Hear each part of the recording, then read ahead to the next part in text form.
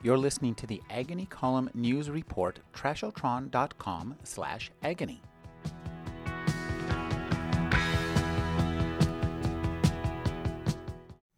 I have no idea. Usually with puzzles like this, there's some other element. There's a clue to solving it. We just have to find the clue. He pressed his hand to the ceiling, looking for a soft spot, some kind of secret compartment. But the room was bare. He raced downstairs and searched through the ransacked kitchen and living area for hints, but all he could find were loose coat hangers and musty throw pillows. He tore open the pillows, little cubes of gray foam bursting out and tumbling all over. He tore off the wallpaper and searched for holes in the crawl space. He ran outside the house, making sure that he wasn't overstepping the property line and angering the path. And then he searched the house's undercarriage, feeling eagerly along the timbers and around the pipes. Still, the clue eluded him. He went back inside and broke things that were already broken. The new novel by Drew Magary is The Hike. Thank you for joining me, Drew. Yeah, good to be here. This is a wonderful excursion into the other world. Tell us about the real-life experience that gave birth to the beginning of this book. I was in the Poconos in Pennsylvania, and I was at a secluded hotel in the middle of the forest, and there was no one at this hotel. I was the only person there. I was like the only guest. There was only one person working at the hotel. I was already creeped out, and then I went behind the hotel, and there was this path, and I kept walking on the path, and there was nobody there.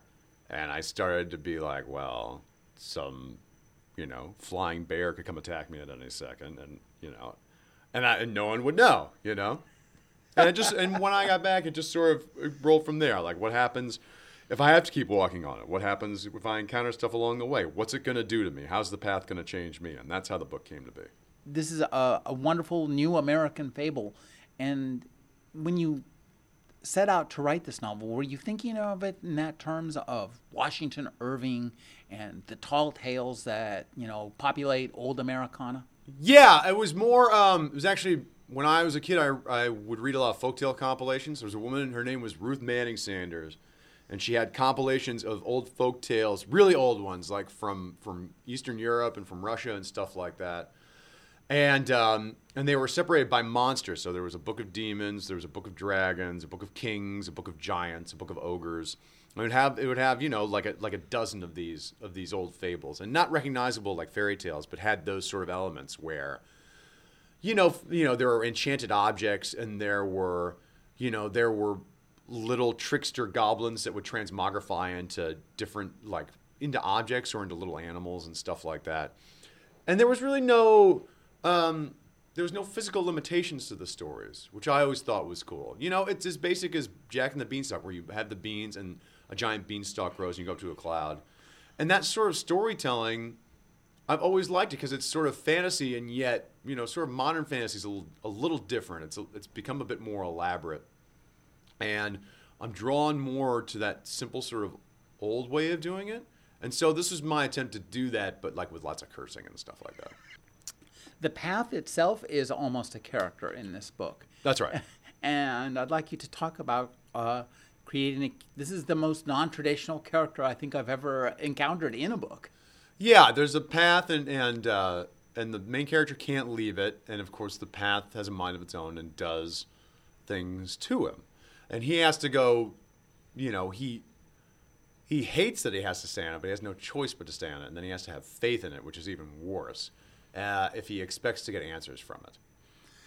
I like the way that you incorporated bits of the character's so-called real life into his experience as he journeys through the other world. There are memories. Sometimes he thinks he's back home, and sometimes he maybe is back home. So I'd like you to talk about giving the reader a tether than just yanking him back into hell again. Yeah, I mean, I think that's part of it. I think, I think I told you before, sci-fi and fantasy for me work when there is some sort of existing connection to the world that we know. Where it's not insulated. I, as the reader, don't have to sort of break in to parse the language or the setting.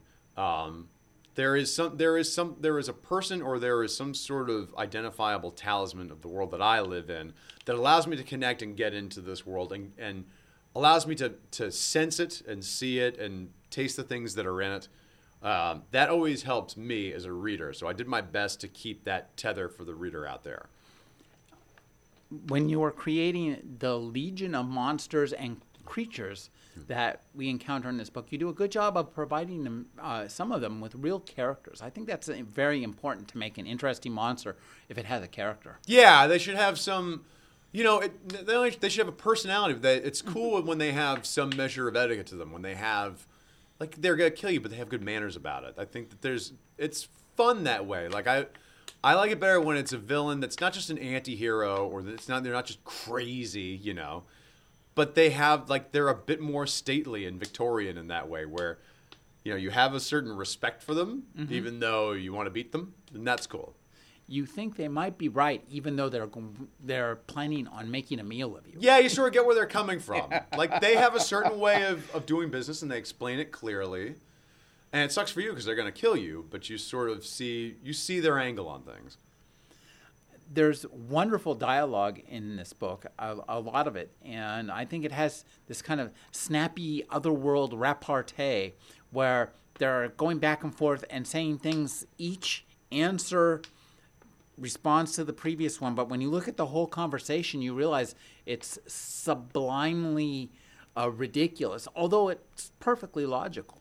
Yeah, I mean, I think again, dialogue helps ground it, so that you're in this world and things are sort of weird and unexpected. So it makes sense for the character to always be questioning why things are happening and trying to get answers out of people who may be reluctant to give him answers, or are trying to figure stuff out with him but have a different sort of take on it. I've been speaking with Drew Magary. His new novel is The Hike. Thank you for joining me, Drew. Thanks, man.